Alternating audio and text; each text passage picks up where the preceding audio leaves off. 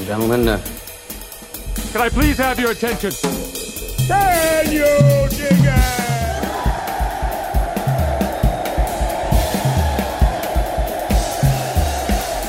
Please do not touch that iPhone. This is the remnant, but I am not Jonah Goldberg. Jonah is still wandering around somewhere in the United States of America at an undisclosed location. My guest here, I am David French. My guest here is my good friend, my former National Review colleague, Jim Garrity. Jim, thanks for joining us. David, it's good to be with you. And I guess Jonah's playing the role of Carmen Sandiego this week. Where in the world is he? Well, I can narrow it down to the U.S. because he can't leave the U.S. Like we're blocked into this country basically. But I will say this: I'm just going to say I don't know where he is, but I will not use the Rich Lowryism of on assignment. Which, part of how the sausage is made. No one's heard from Kevin Williamson in 3 weeks. He must be on assignment. Yes. Yeah. By the way, Kevin does not wander off. He's, So I'm really excited about this podcast. We're going to cover a lot of ground, and only some of it will be rank punditry. We're going to start off with definite non-rank punditry. If you do not subscribe to Jim's Morning Jolt, the National Review newsletter, shame on you. You should subscribe to it. It's always been good, but Jim, I got to say, I've always been a fan of your work, but you hit a different level during COVID. It just really, what I really appreciated about it, it was so level-headed. It was it was both serious and non-hysterical at the same time. And it was packed with condensed information that I found to be invaluable. Well, David, thank you. I don't think it's all that surprising, and people who've read me for a long time could figure out. When this hit, and I would think March 12th is the easiest date to think of as the day that everything seemed to change. It was after that Trump had given his speech about Europe. The NBA canceled their season, and Tom Hanks announced that he and Rita Wilson had tested positive. And for some reason in America, when something happens to a celebrity, that's when it becomes real. But the next day was the last day of school for my kids. And it was initially we're just closing for a couple of days to think through how we want to handle this. Okay, we're closed for a week. Okay, we're closed for 2 weeks, then a month. And then Governor Ralph Northam, in his infinite wisdom, believed that the state was not safe. Not enough people were wearing masks, and that everyone, school should be out for the rest of the year. And that was off and running. Life had changed, and the usual stuff that I write about in a political newsletter didn't seem all that interesting and important compared to the biggest story in the whole wide world. Yeah. Well, I was trying to think of an analogy of, a great athlete upping their game. And the best I've come up with, Dame Lillard in bubble basketball in the NBA restart. I don't know if you followed that at all, but Damian Lillard, already an all-star, already all-NBA, and already an all-NBA talent, just took it to another level in the seeding games. David, you're the third or fourth person who's made that comparison. No, you're the first person I have no idea who you're talking about, but I'll take it. Thank you. Thank you. As long as you didn't say OJ when he ran for 2001 season, you're stabbing to the heart of the issue or something. That's fine. So. No, but so I hope some listeners will appreciate the Dame Lillard comparison. I just got an email asking me, "Are you going to watch the convention tonight?" And I responded, "Do I have to? I'd planned to watch Lakers Blazers." So I'm going to rely on you in the Jolt, Jim. I'm going to rely on you in the Jolt on tomorrow morning to tell me what to think. Yeah, this is one of the weird circumstances in which our mutual friend Charlie Cook is periodically sending me emails saying, "You're watching tonight, right?" Because here's the funny thing is that I've been to every convention for both parties going back to Republicans in Philadelphia in 2000. So I had a nice long streak. And look, for people who think they're boring, fine. I'm not going to say they are as cool as the NBA Finals or Super Bowl or something like that. But if you're a political junkie, it's Disneyland. It's everybody in a particular party in one place at one time. It's really the only time every 4 years that this happens. And you have more interview opportunities and more, celebrities running around. And just, for a reporter, this is everybody you want all in one place, and you're just going to bump into them walking down the street or in the hallways or stuff like that. So for news gathering, it's one of the best times. And obviously it's not happening anything resembling the usual format. What we saw last night, as of this taping, we're only one night into this, and David, you're not going to miss much. This is really painful watching. Yeah. All the comparisons of a series of Zoom calls or a telethon, or the response to the State of the Union over and over again. This is not fun watching. Yeah, I did miss, I believe, Billy Porter and Stephen Sills performing For What It's Worth at the very end. Did you see that little clip? Yeah, I mean, here's the thing: MTV no longer shows music videos, but we are getting them at the Democratic National Convention, so that kind of offsets it. Yeah, that was bizarre. Yeah, well, but we're getting ahead of stuff. ourselves. Yeah, so. We're getting ahead of ourselves. We don't want to dip our toes into the rank punditry yet. Let's talk. Let's instead back up. Let's take a look at what is the state of the United States and the coronavirus as of today. And as of today, it appears that, and you tell me if you think this is wrong, that we're in a good news cycle after a bad news cycle. That the number of daily cases is going down. The most recent death data indicates that we seem to have had a second and smaller peak after the first and large peak. And that while we've not done well, we're doing better again. Is that a fair assessment? It is. I think one of the odd things, and I talked about how much my newsletter and a lot of what I was covering became just, some would argue obsessed, certainly, extraordinarily focused on the pandemic and its effects. It feels like it's turned into background noise. And I don't know if that's good news or bad news. I went back and I looked. My favorite measuring stick is worldometers. If you prefer the Johns Hopkins University numbers, fine. There's a little bit of a difference, but they're not wildly out of whack. And I went back and I checked, David, and as of Sunday to Saturday of last week, 7,468 Americans died. So averaging a little more than 1,000 a day. Yeah. Ironically, that's an improvement. We were very much in that 1,500 number. Earlier in the spring, we were at the 2,000 number. We're seeing a slow, generally steady decline in these numbers. It's worth noting, obviously, if you look at it day by day, that weekends you have much fewer numbers get reported, and then often that gets put into Monday's pile. It's getting a little bit better, but it's, look, there's no getting around it. But by almost every count, we're at 170,000 dead so far. Yeah, almost everybody believes we'll be at around 200,000 sometime in September. And I guess if I'm thinking of any kind of measuring stick of just how bad is this going to be before we get a vaccine, hopefully early next year, we're going to go past 200,000. Can we keep it below 300? And those are awful numbers. Those are horrifying. And it's been extraordinarily frustrating throughout this entire process. There are a couple of factors that make people want to believe it's not that bad. That this is media hype or something like that.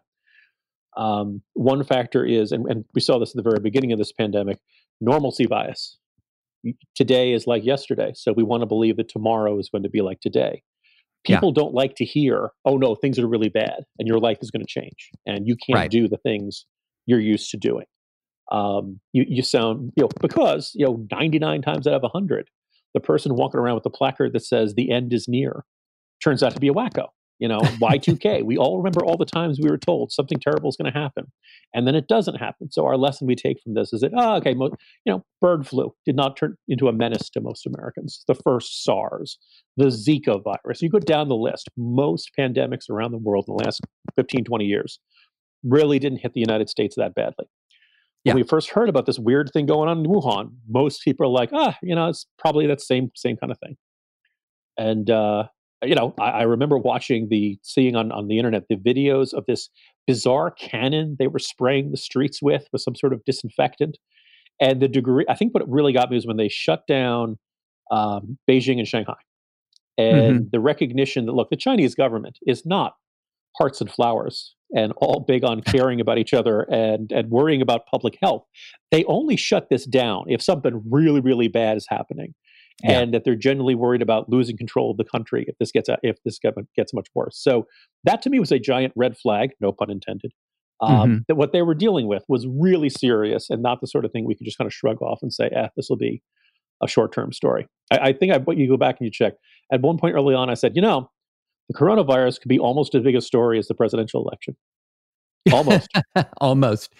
I think everybody had a different oh crap moment of this thing is real. And there are still some people who've not yet had that, to be honest. I still run into people in daily life who question the death counts, not just within, a few percentage points, which, it might be never that we learn the exact precise death toll, but we now have excess mortality data. We have a lot more confidence that these numbers that we're getting are generally accurate. So I'm not talking about the people who question whether we're off by 5 or 10 or even 20% in these numbers. I'm still running into people who basically denigrate it as something that's essentially the flu. That's not very many people anymore. But I think different people had a different oh crap moment. And for me, it was that transition from China to Italy. Mm-hmm. So, you never know what to believe in your reporting that you're getting out of China. And I completely hear you on, wait a minute, the PRC is not exactly known for its high regard for the lives of its citizens. And they're doing all of these things. And that I probably should have been immediately alert at that point. I was kind of cocking my head and saying, what? But then as it just began to descend on Italy, and you realize this thing is on the complete other side of the globe, there is nothing about our experience that should make us believe in any way, shape, or form that we're immune to it.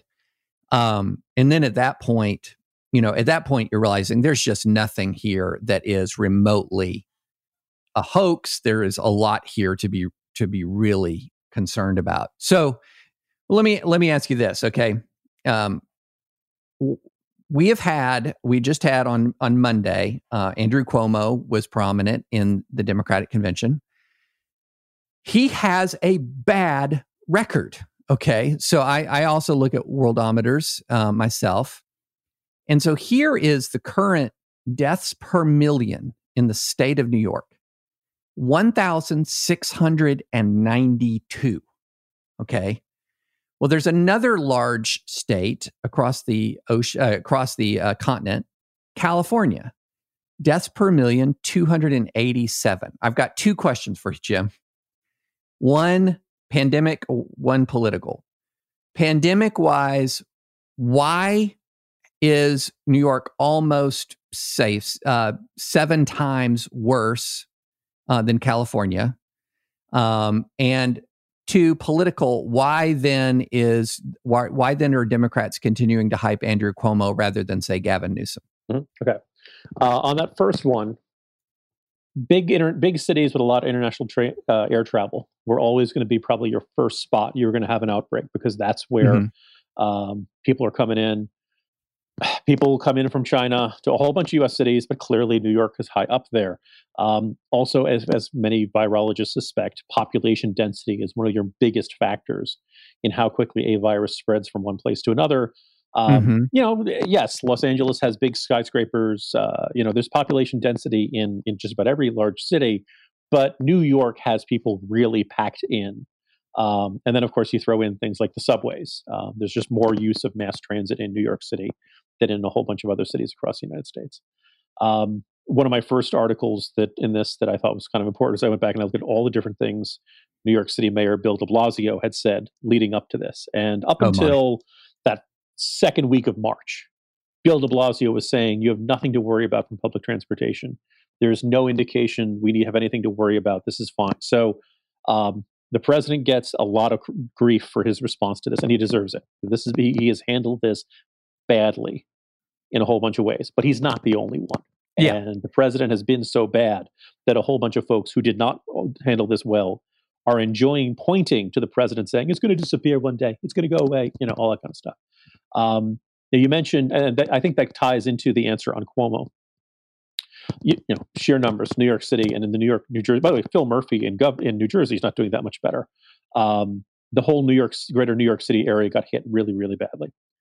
So if you're a left of center Democrat and you just instinctively believe that Democrats are just better people and Democrat leaders just do a better job, it's just self-evident.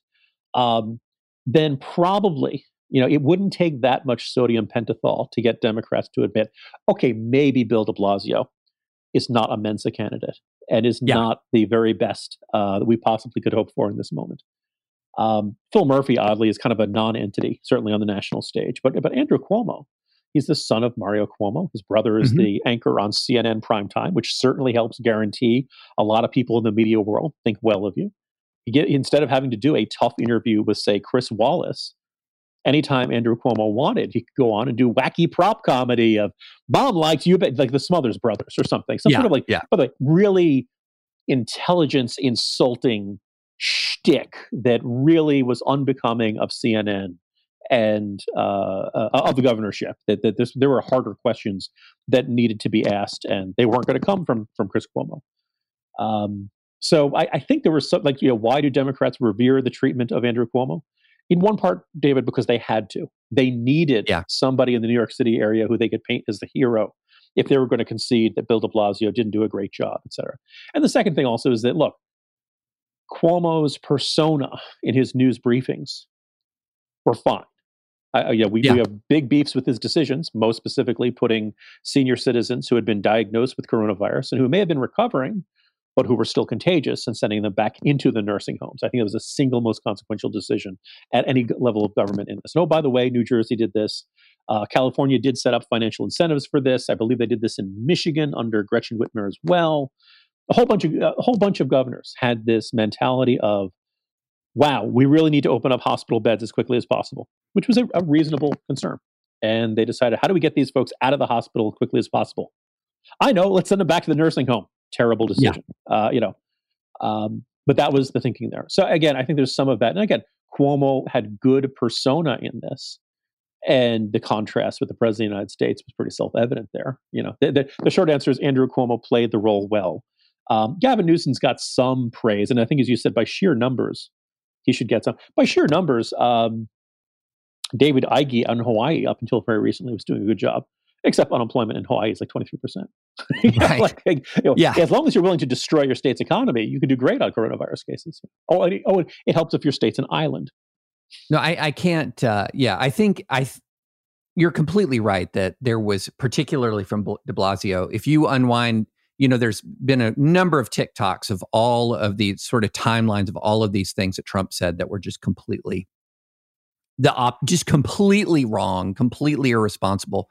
De Blasio's got his own timeline. Yeah. And I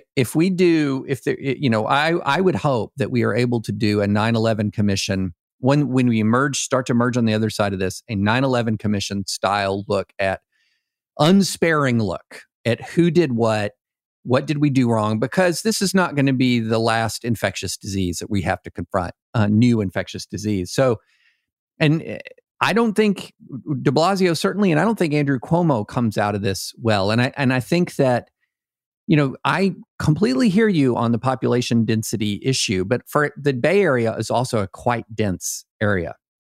It's not as dense as Manhattan and the 5 boroughs, but it's, San Francisco is a pretty dense place, and its death rate is a fraction of New York's. And so there's luck that comes into play here. There's no question about that. There is luck that comes into play here. But I'll tell you one thing that I think that we have learned here is that competence is not necessarily tied to whether you have the R or the D by your name.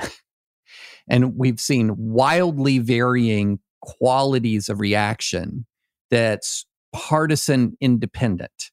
Mm-hmm. And that's sometimes tough for us to absorb in a hyper polarized time.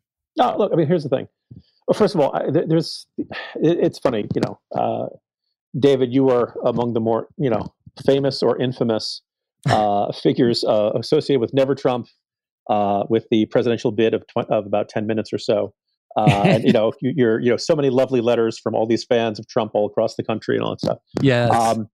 I am, if not a Never Trump, I'm a deep Trump skeptic from the very beginning. Right. got elected. All right, I'm going to give him credit where it's due, and not all of the blame for the pandemic can be laid at his feet. But I was never, going to be a Trump guy for a whole bunch of reasons, and a big one being that my all-time favorites of political leaders are in that category of conservatives who get stuff done. Yeah. And I'm the last disciple of Bobby Jindal. I had high thoughts of Rick Perry. Yeah. Give me any Republican governor who has gotten stuff done in their state, and that's kind of what I want to see in the Oval Office. Donald Trump was not that. Donald Trump was best known for going on cable news and saying things that Republican primary voters wanted to hear, and he did it in a very entertaining way. That's fine. He can do that's that's your taste. I'll try not to make too much fun of you, but I believe this is what you get. And this is not merely a phenomenon only found on the Republican side of the aisle. I think Alan Grayson is probably a good example of, on the Democratic side, of someone who attracts attention for being a larger than life personality, spittle flecking fury at the opposition, and basically being a liberal blog comment section brought to life. And that is what a lot of people in politics want. The problem is, politics is not sports, despite the fact that you love the NBA and I constantly complain about the Jets. Politics is different. Politics is about governance. Governance is about policy. Policy is boring. You need people who can pay attention and keep track of the details of policy if you want good government. And I hate to tell you this, folks, but this means politics is not always going to be entertaining. It's not meant to be entertainment. This all goes back, I spare listeners of The Remnant all this, and you, David, but I have like a 3-hour rant that everything goes back to MTV, Rock the Vote. The idea that these celebrities are coming out, Madonna with these public service announcements saying, if you don't vote, I'm going to give you a spanking and all that kind of stuff. Like, no, if you don't care about politics, that's fine. Don't care. Just don't vote. Don't weigh in on which person strikes you as more fun to be around or something like that, because that's not what governance is all about. And I realize this is about as Sisyphean as it gets in the year 2020. But then, Jim, that means that everything goes back to like Tipper Gore and the Parents Television Council or whatever, because Rock the Vote was a reaction to the effort to apply warning labels and censor art. And so it all goes back to Tipper. Look, if you could go back in time, David, and warn people that civilization will collapse because of Tipper Gore, and maybe let's throw in like Jenny McCarthy. Right, these are modern history's greatest monsters. Move over Milosevic. These are the one. That's where we are. David. I'm very glad you brought up that. Look, some politics is there when you actually are governing a state or you're actually governing a nation. There is a certain baseline level of competence that we should expect: the ability to assimilate information rationally, the ability to provide leadership within some conventional definition of leadership. In other words, speaking truthfully, being able to direct a complex operation smoothly. All of these things are really, they're just not easy. They're not easy at all. And there's an awful lot of people who've said, okay, well, could anyone else have done better? Could anyone else have done better in defense of Trump? But at some point, there's just this response that you have that says, well, could anyone else, virtually almost all other advanced developed democracies have done better to this point. Just going back to Worldometer, and you look at the deaths per million, which is much more, in my view, of a reliable indicator of how well countries have done, because new cases and total cases depend a lot on, number of tests and efficiency of testing operations, et cetera. Right now, the U.S., of the advanced developed democracies, the only countries in the world, I'm not counting sort of the developing countries in South America or the micro countries like San Marino or Andorra, but the countries in the world that have done worse than us on a deaths per million basis are Sweden, which went straight to herd immunity, and we're on pace to pass them here soon. Italy, which was one of the first hit and hardest hit, and we're on a pace to pass them soon. The UK, which tried herd immunity briefly before the lockdown, and we're on a pace to pass them. And Spain, which we're on a pace to pass them. I think we may end up, by the time this is all over, only behind Belgium in the advanced democracies, fully developed democracies, economically developed democracies in the world in dealing with this virus? And the answer is going to be, well, who could have done better? Well, everybody except Belgium is not a great answer for the United States of America. Yeah, I was going to say, as I'm listening to you lay that out, David, I can make what people are going to feel is a very half-hearted defense of Trump, and then I'll kind of whip it around to turn into a new form of indictment. I think when all is said and done, I hope to be around in 6 months. I hope you're around in 6 months. I hope we're all around in 6 months. And I think sometime we'll get, hopefully, the vaccine. I think it'll be arrive around end of this year, beginning of next year. It'll take a couple of months to get this out to the American people. I think it's possible. Kids will go back to school and people will feel vaccinated and things will start to feel sort of back to normal right around the 1-year anniversary of March, mid-March, when this really seemed to hit home. So it'll have been a really crappy year for a whole bunch of us, even if you didn't lose anyone you love or anything. Telling Americans, hey, we have this virus out there. And by the way, you may be at little risk, you may be at high risk. By the way, I think in addition to age and comorbidities and stuff like that, the more I research and read this stuff, the more I think there has to be some sort of genetic factor that we haven't yet been able to identify. There are old people in nursing homes who get it and somehow manage to come through just fine. And there are younger, healthier people who succumb surprisingly quickly. And it's one of those things where I think years from now, we're going to look at it and say, aha, if you had this gene, and also when you hear about, this virus killing 3 or 4 people in one family, all of these anecdotes point to me that there's some sort of genetic factor that determines whether your body can fight this off or whether at some point it affects your lungs, it affects your heart, something happens where you just succumb to this. I think any way you slice it, this is a really tough problem for any leader, no matter who had been president. Yes. And I think the other factor is that, as I mentioned, other countries got hit. In China, in Japan, in Taiwan, all throughout Asia, somebody sneezes and everybody puts on their masks. Like they had a really rough experience with SARS in the year 2003. I had to go back and check. SARS came out when the Iraq War started. We in the United States were paying attention to other things than this. Oh, there's ever this new virus over in Asia. We are, as a country, are a little more, I don't know if you want to call it libertarian minded, or we just don't like people telling us what to do. We don't like it to be whether it's the form of Andrew Cuomo or whether it's Karen down the street telling us, put on your mask and all that kind of stuff. So there were always going to be certain factors baked in the cake that would make managing the United States during a terrible contagious virus tougher than Taiwan or totally concur. Countries. That said, that's why it's all the more important that leaders speak, I would argue, bluntly, honestly, right? If you are not careful with this, there is a chance it will kill you and you will die long before your time. That's what we needed to hear. Not, David, it goes away very quickly. I think the warm weather, I was just speaking to Xi, but in China, they're doing a fantastic job. None of that helped. All of that helped people think that this was nothing to worry about and to go about their lives. And I can't quantify how many people that may have hurt. I can't quantify how many people, but it's more than a couple. If we'd had consistent like the White House is putting out opposition research on Fauci. Yeah, who does that? Like this is a White House that has there's been this mentality of if we just don't think about it so hard, this pandemic's not going to be so bad. And we don't elect our leaders to be ostriches. I wrote something towards the beginning of all this that I just had this bad. I was beginning to have, to quote the Star Wars line, repeated Star Wars line. I have a bad feeling about this. I had a bad feeling about our response as a culture to the virus because it was the kind of thing that requires a high trust response for a civil society to pull together in a very low trust time. And I think that played out sort of had ripple effects throughout our civil society so that there was almost nothing. And again, it did not help that, the president himself was constantly issuing mixed messages.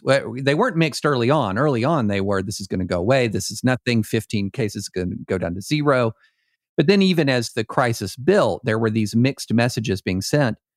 But what I began to notice was that there was just no trust in any information that contradicted our priors. And that had massive consequences. So I live in Dispatch listeners have heard me say this before, but I live of course, in middle of red America, right on the edge of sort of between Nashville and rural Tennessee in a suburban county. I used to be in a much more rural county. And we were right, I would say, not in the hotbed of anti-masking sentiment, but like right on the edge of it. And to the point where, I have friends just who were just south of me in more rural areas that when they wear masks would receive like, what's the reverse? Is there like a reverse Karen, like critique for wearing a mask indoors? Carl. Yes. And yeah, I guess Carl, whatever. What's the reverse Karen? But anyway, and what we saw here in Tennessee was in some ways kind of discouraging followed by encouraging. Here was the discouraging. Let me put it this way, let me be more precise. Encouraging, discouraging, encouraging. So we've had good leadership in Tennessee, I have to say. Governors, mayors, we've had good leadership. So by the end of the first phase of the lockdown, we were top 10 per capita in testing, bottom 10 in the nation per capita and deaths per million. That's exactly where you want to be. So then the government eases up, lets us out, and says, hey guys, wear a mask, doesn't mandate, wear a mask, social distance. And the population, I think in part because it hadn't been hit by the virus very much at all, treated this thing as if the virus had surrendered on the decks of the USS Missouri. Not everybody, but a lot of people. And next thing you know, we're slammed. But then here's the encouraging thing. As soon as that perception kicked in that, oh, wait, yeah, this is real. This isn't just something that's happening in the Northeast. What happened? You saw masks come on. And it reminded me how vitally important civil society is and how deficient in many ways our civil society has become. Yeah, I very much like the idea of this 9/11 style commission to just, but when people look, they kind of have this idea of like a South African Truth and Justice Commission. It's supposed to go out and find people to blame. Let's just do a really big, detailed review of what we did right, what we did wrong, what we can learn, what we can use to prepare for the next one. And I think one of the things I wonder about, that second week of March, we see, okay, it's real, it's here. Yeah. And so pretty much the entire country went into a pretty sweeping lockdown of school closures, work closures, all that kind of stuff. There were still a whole bunch of counties across the country that didn't have a single case, or at least a single diagnosed case, right? Quite possibly in corners of Tennessee, or certainly in the upper Midwest, outside of Northeast, there were probably a lot of communities that didn't have any coronavirus yet, and they locked down. And I think it was always natural. People were going to have a limited amount of patience for lockdown. I still have this naively optimistic view about the American people, that they want to help, they want to do the right thing. But we're asking a lot, right? It's stay home, Netflix and chill, can work for a while. And then, people need their paychecks. People need to go, they start going stir crazy. We were asking the American people to do something that we really haven't done in 100 years.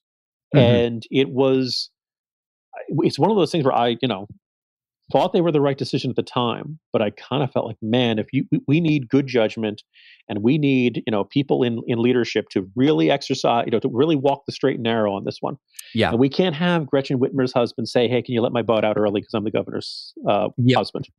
We don't need to have the surfer out in California arrested, or the mom on the playground put in handcuffs, or stuff like that. Any little story like that of cops being stupid, of government being stupid, is going to completely undermine. And I think that's one of the reasons you've seen this, this increasingly vehement anti-lockdown attitude, coupled with the fact that, look, most people who are pro-lockdown are white collar, who can work from home, who are doing okay, and who are telling people who are blue collar, you're irresponsible for wanting to reopen your bar, or alternately, you're working at a grocery store and you're already living with the risk. You're having to figure out some way to function with this pandemic. Well, but for a long time, even the blue collar voters were pro lockdown for a long time. But I hear you completely on the inconsistencies, and I think the one thing, I think if you're gonna peg something where just a lot of the public support for lockdowns, and not just lockdowns in the formal legal sense, because a lot of them were easing already by the time of, say, the George Floyd protests, but the idea, sort of the cultural acceptance of the lockdown mentality, really began to disintegrate around that time. I mean, part of it was just the natural frustration, and then another part of it was why on earth, after we've been told forever and ever and ever, this is so dangerous, it's so dangerous to be out in closely packed circumstances, a lot of those people who were saying that were openly cheering the protests. And look, I mean, I'm kind of the opinion that holding back those protests would have been trying to hold back a tsunami. But at the very least, you can say this is dangerous. Yeah, people were afraid to react to them the way they reacted to any other gathering, including but for example, the infamous the pool of the Ozarks out, that everybody saw that video. Oh my goodness, 2 people got it. There were hundreds of people there, right? Luck of the draw. It was not actually that risky. Phil Murphy of New Jersey, the governor, broke his own executive order on gatherings during, the George Floyd protests. Now, people, I'm sure half the listeners are jumping up saying, "Yeah, see, it's the protests," and half the listeners are saying, "Wait, no, there wasn't any spread at the protests." No, there was some spread at the protests. It wasn't a big one. Thankfully, a lot of people were wearing masks. People were spreading around. It's outdoors, air currents. You didn't see many super spreader events at these protests. Right. That doesn't mean there wasn't any. A bunch of cops got them, and it's one of those things. This inability to handle, compared to going to a movie theater and being around lots of other people coughing or breathing. Being at a protest is less dangerous than that. Right. But it's not dangerous at all. The virus could go to the protest too. Maybe it's not like they, you're picturing these little microscopic, green things floating through the air saying, wait, it's a George Floyd protest, guys. We can't go over there, Well, that's why I emphasize the cultural aspect of it. No, I'm not, was not arguing that the protests themselves were the super spreaders, but I think what began to happen is you had this huge crumbling of the sort of the lockdown mentality. And then for those subset of Americans who are hyper political, and was it today that you were talking about hypocrisy, and hypocrisy doesn't confer immunity to consequences are still there, whether you. The fact that, public health officials were hypocritical in supporting George Floyd protests, or the fact that government officials were hypocritical in voicing support for George Floyd protests when they condemned the anti-lockdown protests, does not make you immune to the virus. Bingo. The fact that you can own the libs on Facebook because of their hypocrisy doesn't then mean you can go to the bar and enjoy immunity. And I think that's one thing that is, especially for sort of the hyper-political subset of Americans, this relentless, remorseless reality that the virus does not care has just, we've come in and out of consciousness of that throughout this process. Yeah, it is intriguing because, when, I don't know about you, David, but when Trump got elected, following morning, I felt kind of relieved. I had not been a fan of his. I was like, okay, we're going to get some judges we like out of this, and chances are my taxes are going to go down. And I think you can lay out a case. Up until the pandemic, you can lay out a case that, okay, he's a freak show of a personality. He's bad for a whole bunch of stuff, but if you're a traditional conservative Republican, you're getting some stuff out of this you like. And and part of the thing was, he's crazy. And the answer is up until we hadn't really faced a 9/11 style crisis. He hadn't faced a Great Recession, something that was going to, and then it hit. Yeah. And it was a big one. And it was our bad national luck. It was just our luck that it was probably one of the worst in 100,000 years. Because you think about it, 9/11 changed the country.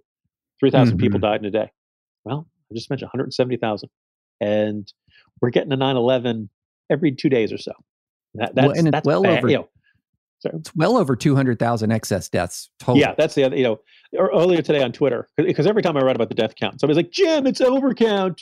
If you get hit by a truck, and you're test positive for a current, look, as far as I know, David, no one has classified George Floyd's death because of the coronavirus. Right. By the way, he did test positive for coronavirus in the autopsy. So I put out the question, okay, like I said, I use worldometers. If you prefer Johns Hopkins, fine. And in fact, I'm sure that there are some people who were 98 years old and who were likely to succumb to something if they had not succumbed to the coronavirus. Fine, I grant you that. What do you think a more accurate death toll is? It's 100. Do you think it's 160? Do you think it's 155? How much lower do you think it can be once you account for that? And as you mentioned, the overall, we are now past 200,000 compared to a typical year. More than 200,000 Americans have died. Now, not all of that is the coronavirus.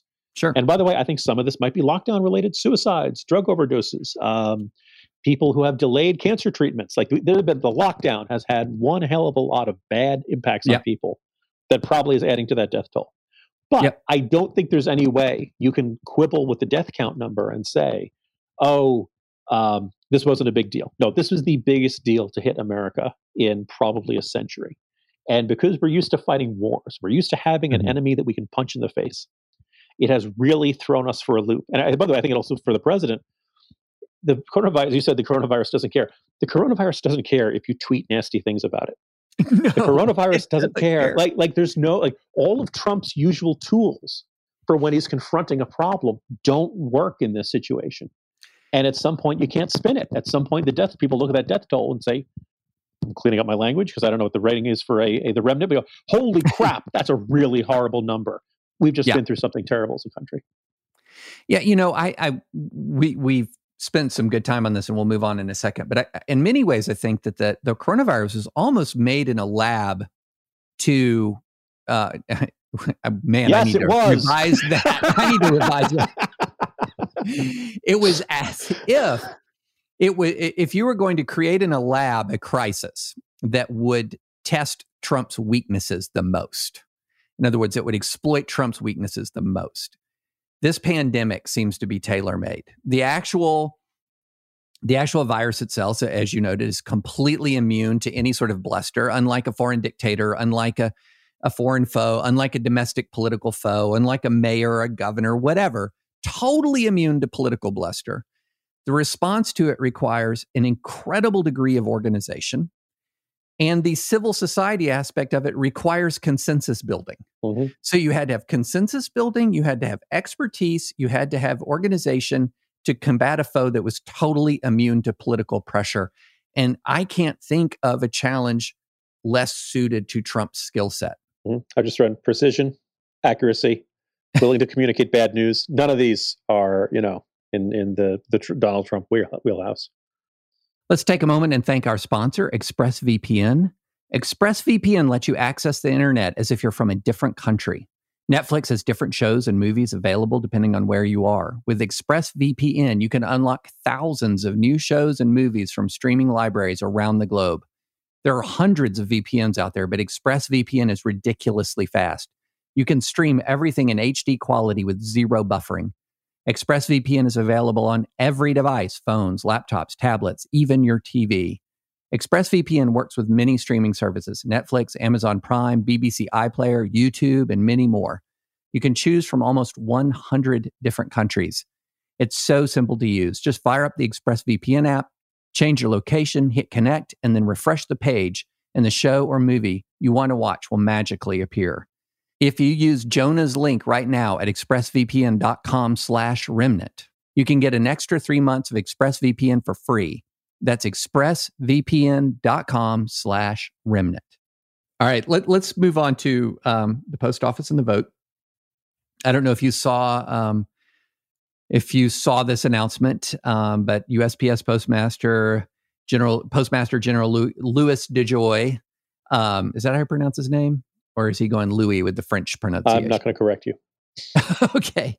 He's avoiding, he is now announcing that they're going to delay various policy changes that could have led to mail delivery delays, such as limiting overtime, some of the limitations on routes that they were drafting and had leaked out last month. And the post office, let's just begin like this. The post office can handle 150 million. If every American voted by mail-in, who's going to vote? About 150 million people, roughly. The post office could handle all of that. All of that. The post office can do it.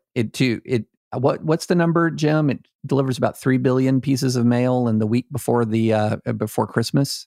Correct. And 150 million that's in the neighborhood of what they do a day. So, for a lot of people at the post office, no kidding, honestly, this is just another day at the office. That's the first thing that jumps out. And, it makes sense because you're like, okay, every American hopefully is casting only one ballot. That's the way it's supposed to be.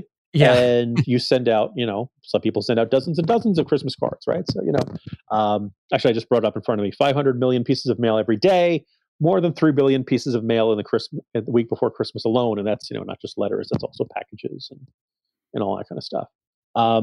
I am not, for a guy who freaked out about the coronavirus and all that kind of stuff, I'm not that freaked out about what's going on at the Postal Service. Nick Harper, who is by no means a Trump fan, had a very good piece on Medium over the weekend.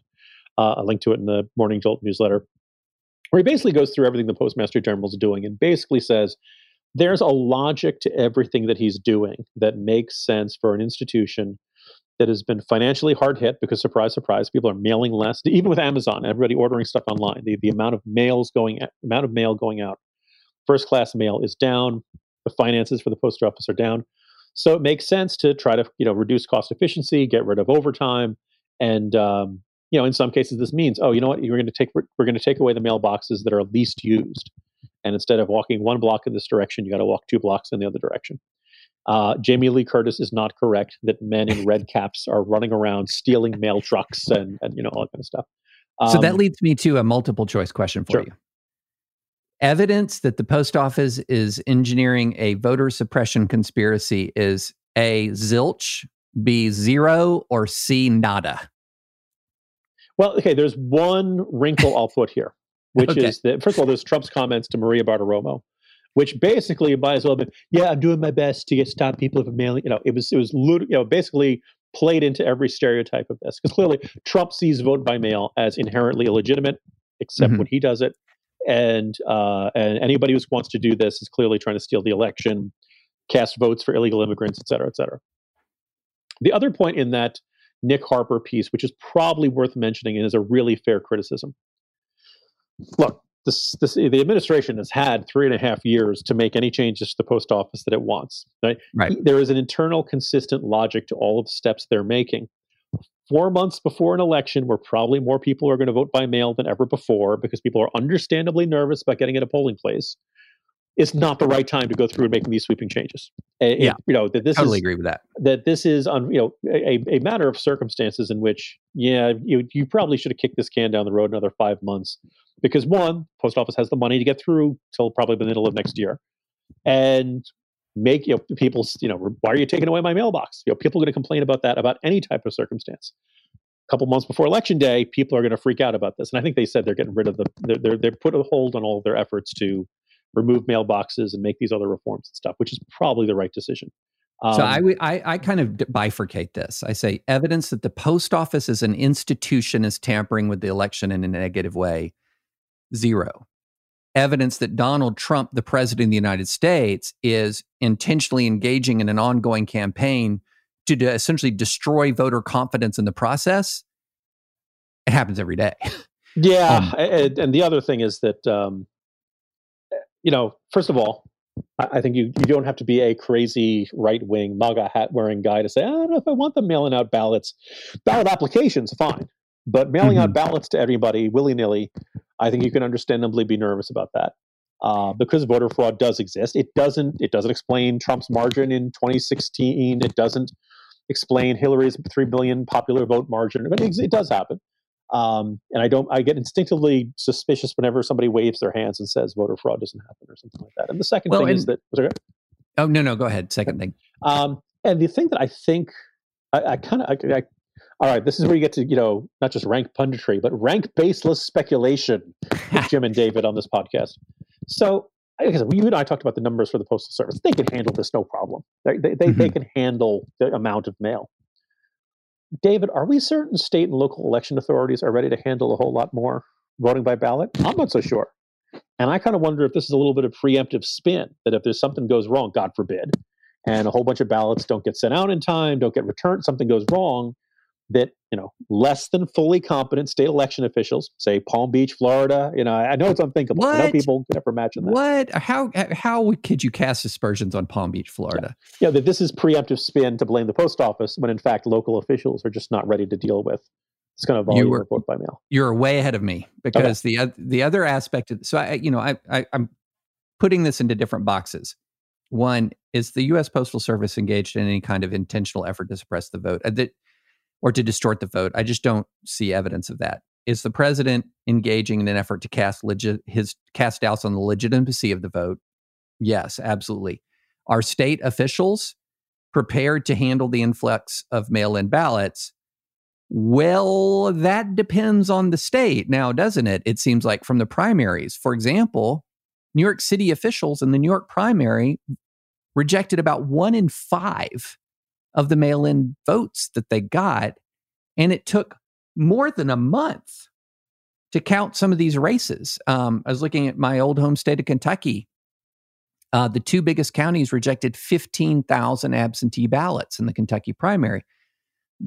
We forget that there are 50 different state elections on election day.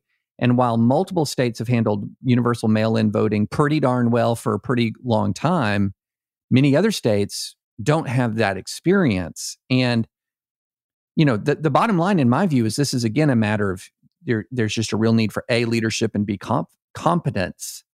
We have to have a national, state, and federal mobilization to prepare states and to educate voters. And I'm not sure that all the states are upholding their end of the bargain here. No, and it's where you can really see things shaking out. I made this piece of advice in the Morning Jolt. If in most jurisdictions, if voting starts, I want to say, I think the earliest one's like 45 days before the election, right? But look, it is, mid-August as you and I speak. You probably know whether you feel comfortable going to a polling place right now. Yeah. It's probably not going to change between now and November. So if you think you don't want to go to a polling place, by the way, as Anthony Fauci said, if you're using the precautions, if you're wearing a mask, you socially distance, wash your hands, all that kind of stuff, he said it's no more risky than going to a grocery store. So, if you feel like for some reason, but let's say you got a comorbidity or for whatever reason, you're just really worried, fine, I go, no problem. Figure out what your state's rules are now. Most states in recent years have really expanded how much they can do early voting, or as they call it here in Virginia, in-person absentee, which sounds like a contradiction. And I'm just going to put that one on Ralph Northam, whether or not it's his fault. But this idea, it's early voting. You go to either the county office or some local government place. They have set up a polling place. You go there, you fill it in, and you turn it in. And then, 2 weeks before election day or whenever, you've cast your ballot and you've seen it go into the machine. You can rest easy. Oh, by the way, parties love this because each person who votes before election day is one less person they need to worry about getting out the vote on election day. So you're not doing anything bad. You're not doing anything, unpatriotic or wrong. David, in the past, I've written about, I think, how the 45 days before election day strikes me as really high. And my suspicion is some year we're going to have somebody where, people might argue you had it in 2016 where, the Hillary Comey announcement of Hillary. People are going to cast ballots. News breaks, my God, he's in bed with a goat, or something. And, people are like, I didn't want to vote for that guy. I thought he was married to the other goat. I didn't think he was cheating with this other goat. And people would then say, I want to undo my ballot. And once you cast a ballot in this country, you cannot undo it. There's no give backs, no do-overs, But this year, considering the circumstances, you want to vote as early as you can, probably a smart thing to do. And I was just thinking back to the 2000 Bush versus Gore recount challenge, fight. A very big and fundamental fight at that point. There was people remember the dimpled Chad. It's not this cute kid who goes to private school, right? Dimpled Chad was this idea that you pushed through the ballot, but it didn't go all the way, and you're supposed to make a hole in it. So there's this little indentation. And the question is, should that count as a vote? And the argument of the Al Gore folks was very much, well, if you intended to vote, that's what matters. That all that mattered was the effort, and you tried, and the state has no business discounting your ballot just because you didn't push all the way through for the 1/100th of a pound of push effort that was required to make that whole. And the argument of the Bush side is like, well, wait a second, voting is a responsibility as well as a right. They tell you got to fill out the forms, you got to register, you got to go through the proper process to exercise that right. And if you don't do that, the state has every right to say, well, nope, sorry. If it says vote for one candidate and you vote for two, sorry, your ballot is spoiled. It doesn't count. And I suspect you're going to see a rerun of that argument. And the Bush argument always struck me as much stronger. That intention by itself is not enough, that you actually need to follow directions. But if there's anything that 2020 has taught us, David, it's that Americans are not great at following directions. Well, and when you look at some of the reasons for the rejection of the ballots in these states, quite a few are just flat out bad, large scale voter error. Not signing the ballot, for example. If the ballot's not signed, it's not going to get counted. It shouldn't be counted if it's not signed. So, there has to be serious voter education. But David, they intended to sign. Who did? And forgot. So therefore. I'd like to thank our sponsor, Keeps. This is going to be, honestly, y'all, a painful read for me. If you've ever seen a picture, I don't have very much hair. But here goes. As guys, you know that a lot of our identity is wrapped up in our hair, from how it feels after getting a fresh cut. And if I remembered that, to the way it's styled before going out. That's why when we get into our 20s and 30s and start noticing the first signs of hair loss, it feels like panic time. Because let's face it, no guy is ever ready to go bald. Thankfully, now there's Keeps, the simple and easy way to keep your hair. Did you know that 2 out of 3 guys will experience some form of male pattern baldness by the time they're 35? The best way to prevent hair loss is to do something about it while you still have hair left. You used to have to go to a doctor's office for your hair loss prescription. Now, thanks to Keeps, you can visit a doctor online and get hair loss medication delivered right to your home. They make it easy and deliver your medication every 3 months so you can say goodbye to pharmacy checkout lines and awkward doctor visits. Keeps offers generic versions of the only 2 FDA-approved hair loss products out there. You may have tried them before, but probably never for this price. Prevention is key. Keeps treatments typically take between 4 to 6 months to see results, so it's important to act fast. The sooner you start using Keeps, the more hair you'll save. Find out why Keeps has more 5-star reviews than any of its competitors, and more than 100,000 men trust Keeps for their hair loss prevention medication. Keeps treatment starts at just $10 a month. Plus, for a limited time, you can get your first month free. If you're ready to take action and prevent hair loss, go to keeps.com/dingo to receive your first month of treatment for free. That's keeps.com/dingo. That's KEEPS.com/dingo. Here's my, not to be too negative, but here's what I'm getting worried about. I'm not going to say that race is probably going to tighten or probably widen. I'm going to leave that for your projection and rank punditry section of this podcast. But if this race tightens, what we have right now, according to the polling, is it's significant. Republican voters are indicating they're significantly more likely to vote in person. Democratic voters are indicating they're significantly more likely to vote by mail. And also that Republican voters have very low trust in the count overall. So right now, an NBC Wall Street Journal poll just said only 36% of Republican voters believe that all votes will be counted accurately. And only 23%, that's less than 1/4, say they're going to trust the mail-in count. Here's what I'm worried about with a close election. In-person voting is pro, and I'm not the only one to come with this scenario. In-person voting is pro-Trump. That's counted quickly. And then he gets a lead of some kind, and it starts to get eaten away by the mail-in. And to me, that's a I'm not going to say nightmare scenario. It is a scenario that I do worry about a great deal, because I think the best case scenario for our country at that point is something like a replay Bush v. Gore, but in a much more polarized country. Mm-hmm. Yeah, 4 or 5 different states. And that worries me. Yeah. Both Bush and Gore, they both wanted to win during that recount process very badly. And they both made comments that I'm sure at the time you and I would have thought were, I can't believe they said that. But that all were, tepid compared to the sorts of things that Trump will say. And between now, just recently, he said, if the only way I lose is if they cheat, right? Yeah. I don't spend a lot of time thinking about that nightmare scenario, David, because I'm generally thinking about pandemic nightmare scenarios. I choose a completely different form of national doom and gloom. No, I tell you, maybe I'm being naive, but my suspicion is, and look, a lot can happen between now and November, but I think you look at the numbers right now, I don't think it'll end up being all that close. I think that, I wrote something earlier this week saying that the Politico had written, there's already signs that Kamala Harris is showing all kinds of, added all kinds of enthusiasm. And, snap polls are showing terrific news. And all the polls that have come out, none of them have shown Biden's lead jumping any higher. No. It was already pretty darn high. I honestly argue, I don't think there's that much room for Biden to grow. I think that what you see here is just about, we're a very divided country. I don't think there are that many persuadables left out there. Now, for what it's worth, I don't think Kamala Harris, I don't think they jump. I don't think she helps that much. I think that as the race goes on, you'll see a little tightening. I think there are people who are, let's say, David, one step. So maybe somewhere who people who used to like Jim Garrity and David French till they became so insufferable.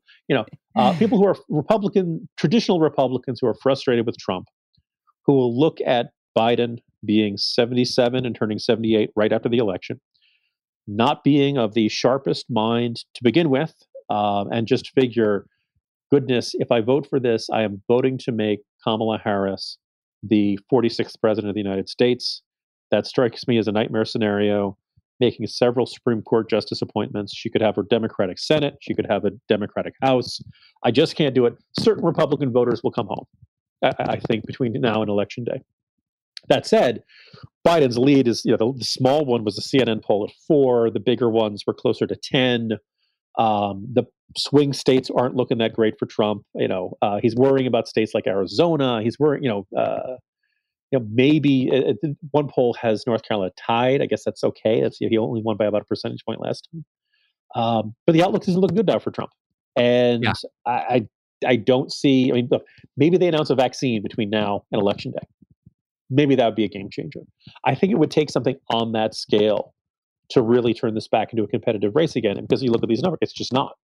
I don't find that all that hard to believe, because I think, particularly since the pandemic came along, Trump's been doing a bad job. Every day he comes out with Giselle Maxwell. He's wishing her well. Like every day he steps in a big pile of poop that everybody was saying, don't step in that poop. And he's like, well, I'm going to show you. It's great poop. I'm going to step in it, But today he says we might have to redo the election. Right. So every day he does. Let's say, every once in a while you come across somebody who has the argument Trump wants to lose. I don't think that's the case. No. But Dave, I'll just put it, if he was trying, how much differently would he be doing than what he's doing these days? And I think here's the thing. I think I can make an argument that the country is better off with Republicans running the show than with Democrats running the show, even with this crew of even with this crew of Republicans. I have a tougher time making the argument that the country is better run by the Trump administration, but I still think it's better than the Biden administration. All of my frustrations with the president have not made me think, yay, Democrats in any way, shape, or form. And the toughest argument is to say the country is in better shape with Trump himself running the show, right? Trump, just about every day creates some sort of problem of his own making. Yeah. And the policy benefits for conservatives get smaller and smaller over time. Now, here's the thing, as I just laid out, President Biden, soon to be President Kamala, Democrat control of Congress, Ruth Bader Ginsburg hanging on by a thread. Like, there's a whole bunch of reasons for people to say, you know what, I'm going to hold my nose, I'm going to vote for the Republican. But I don't see that swinging in numbers to put, at this point. Again, things could happen in the next couple of months, but people start voting in October. This is clocks, as Yogi Berra said, it gets late early out there. One of the things that is fascinating to me about the last almost 4 years since Trump was sworn in is the incredible. We have been through so many roller coasters of news cycles. I mean, just 2020 alone is mind-blowing. We've been through the Russia stuff. We've been through Charlottesville. We have been through so many roller coasters. And yet Trump's approval rating has been ridiculously stable at a low level. One of the really interesting data sets that you can find is if you go to 538.com and they have this sort of top line, how popular is Donald Trump, where they have the approve and disapprove numbers, which is interesting by itself because it's a very level line for Trump by and large. But then you scroll down the page and you see how he compares with past presidents. And the one thing that you see is virtually every president in the past had these pretty substantial swings, both above and below that Mendoza line, the 50% line. Especially the H.W. Bush with the highs with Desert Storm, George W. Bush, the highs post 9/11. Obama started off pretty darn high above that 50% line. With Trump, unlike virtually everyone else, it's just a virtual straight line, which meant that Biden actually had a pretty stable lead of around 5 or so points, 6 points before the coronavirus. And even after the coronavirus, his stable lead only grew by about 2. Mm-hmm. And so it rarely have I seen somebody who's sort of so volatile a personality with so stable a public perception. It's really pretty remarkable. Yeah, that is a sharp observation. When you're going through the litany of things that have happened in this presidency, David, you didn't mention we began the year, but we were supposed to go to war with Iran. Remember? Right. Like, that was the end of the world. Oh, yeah. World War III was starting. I saw the hashtag and everything. We were all ready to go. And, instead it was a completely different horse of the apocalypse. Go figure. The other thing that kind of jumps to mind, though, I think one of the things that I'm finding fascinating, like the historians, the psychologists will have a lot of fun looking at Trump, assuming anyone's around to do that. When they look at the degree to which, imagine if David, you or I could mind control the president for the next couple of months. He'd go out wearing a mask and he'd visit hospitals. Mm-hmm. He'd spend time with people who are suffering from the coronavirus. He would go out and he'd give these unifying speeches about how we're all going to get through this, right? It would all these insufferable commercials of, in these troubling times, we at Wayland Yutani believe we can work together. But he would be this unifying, nonpartisan. He would stop complaining about Joe Scarborough and the intern. He would stop bragging about his rating. He would stop taking the bait every single time. Mm-hmm. Every single time the Lincoln Project runs an ad, he needs to put out 4 tweets about how to, and that could get him probably very easily to 50-50. There's a reason he won. The country did not like the prospect of Hillary Clinton as president, even when the economy was doing reasonably well at the end of 2016. And even when, by all the traditional measurements, and he had done all these crazy behavior, people would say, you know what, I'll roll my dice. I'll roll the dice on this guy because I can't stand Hillary Clinton. And I don't feel like the country is nearly as good as the Democrats are telling me it is. He could do that again, but he would need to have just basic impulse control. They would need to substitute his phone with a phone that makes it look like he's really tweeting to the outside world and tells him he's getting lots of likes and positive feedback, but that doesn't actually send that signal out to the world, right? Yeah. And the interesting, in 2016, Trump, I don't know how much he was able to control his behavior, but he seemed to get a little more focused and a little more on message in those closing weeks or months than he usually really did. does. It's tough to tell. It wasn't miraculous, but there was just a little bit of that going on.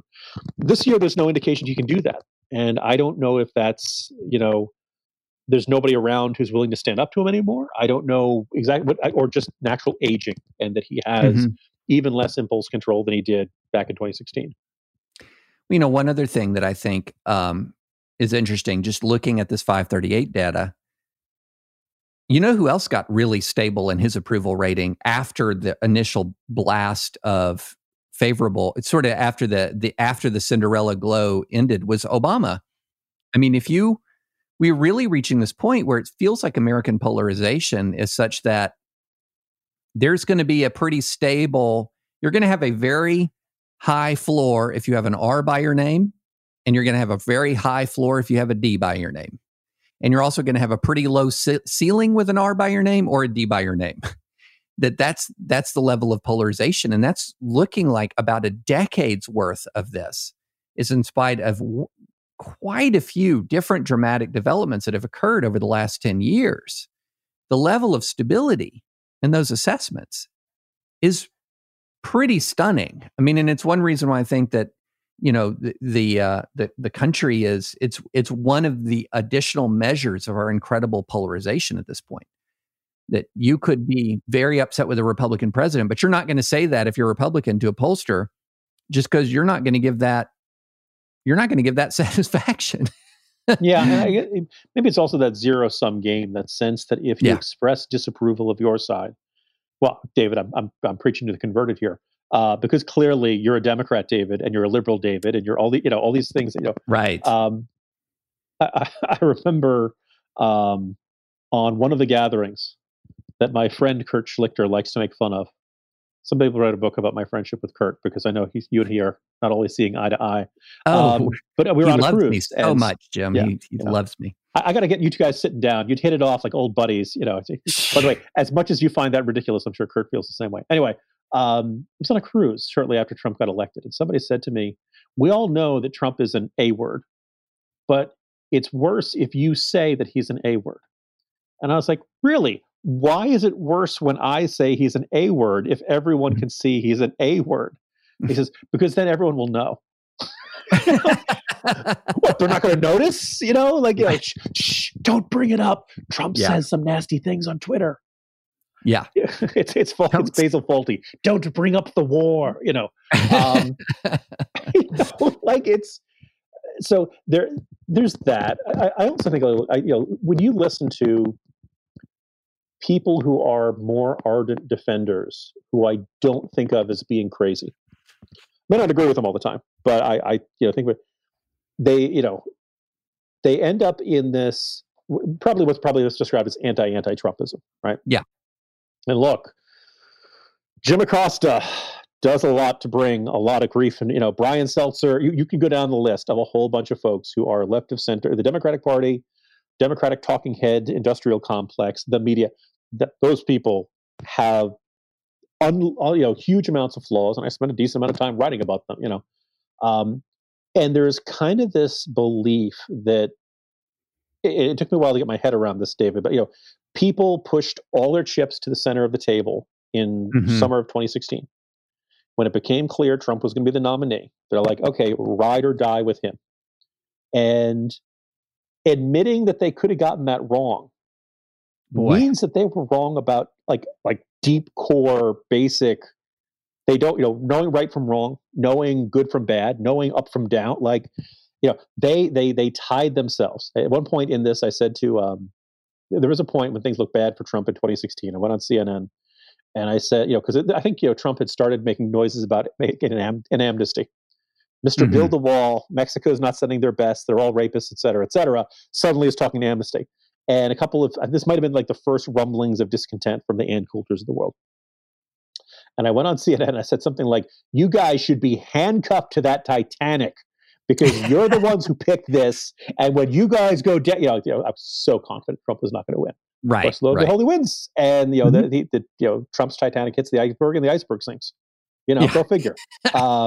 That's, and for a long while it worked out. Well, now here we are, where Joe Biden is way ahead. And look, maybe Joe Biden will blow this. Who knows? Apparently, Barack Obama has some worries about that. But if, as expected, the polls turn out and it turns out to be a big win by Joe Biden of all people, and the Democrats have control of government, and this is everything that all of us who were not fans of Trump were warning about. I think, in fact, the regular host of this podcast says all of this will end in tragedy, or all of this will end in tears. Tears, Godot arrives, right? This day of reckoning that's been put off as much as humanly possible arrives. It'll be like, okay, well, there you go. These are the folks who were right. Trump managed to, beat Hillary Clinton. Go figure. Got some good stuff done as president. Got a whole bunch of other mistakes done as president. And along the way, a whole bunch of people died of a pandemic that they probably didn't need to die from. Right. And, so there's two things about the one thing, one of the hallmarks of anti-Trump, one of the short ways you can determine whether someone is anti-Trump is whenever there is really negative, whenever there's unambiguously negative information about Trump, you'll often see a lot of these voices kind of fall silent for a while, because then what's happening is they're waiting to find the Democrat or the media figure who overreacts to it, because then that's the story. So it's not that Trump did something bad. It's that so-and-so at the New York Times was pearl clutching, or so-and-so at CNN distorted it a little bit, and then that becomes a story. And you know what? You always can find that. You always can find that. But the bottom line, in my view, is that the most powerful man in the world's actions are a little bit more important than any given CNN anchors. or any given editorial page. It's any, and it's not that these editorial pages are insignificant or that CNN is unimportant. We can mention them, but this culture that's arisen that says we're not going to properly evaluate the president of the United States because the real problem is CNN or the real problem is the New York Times.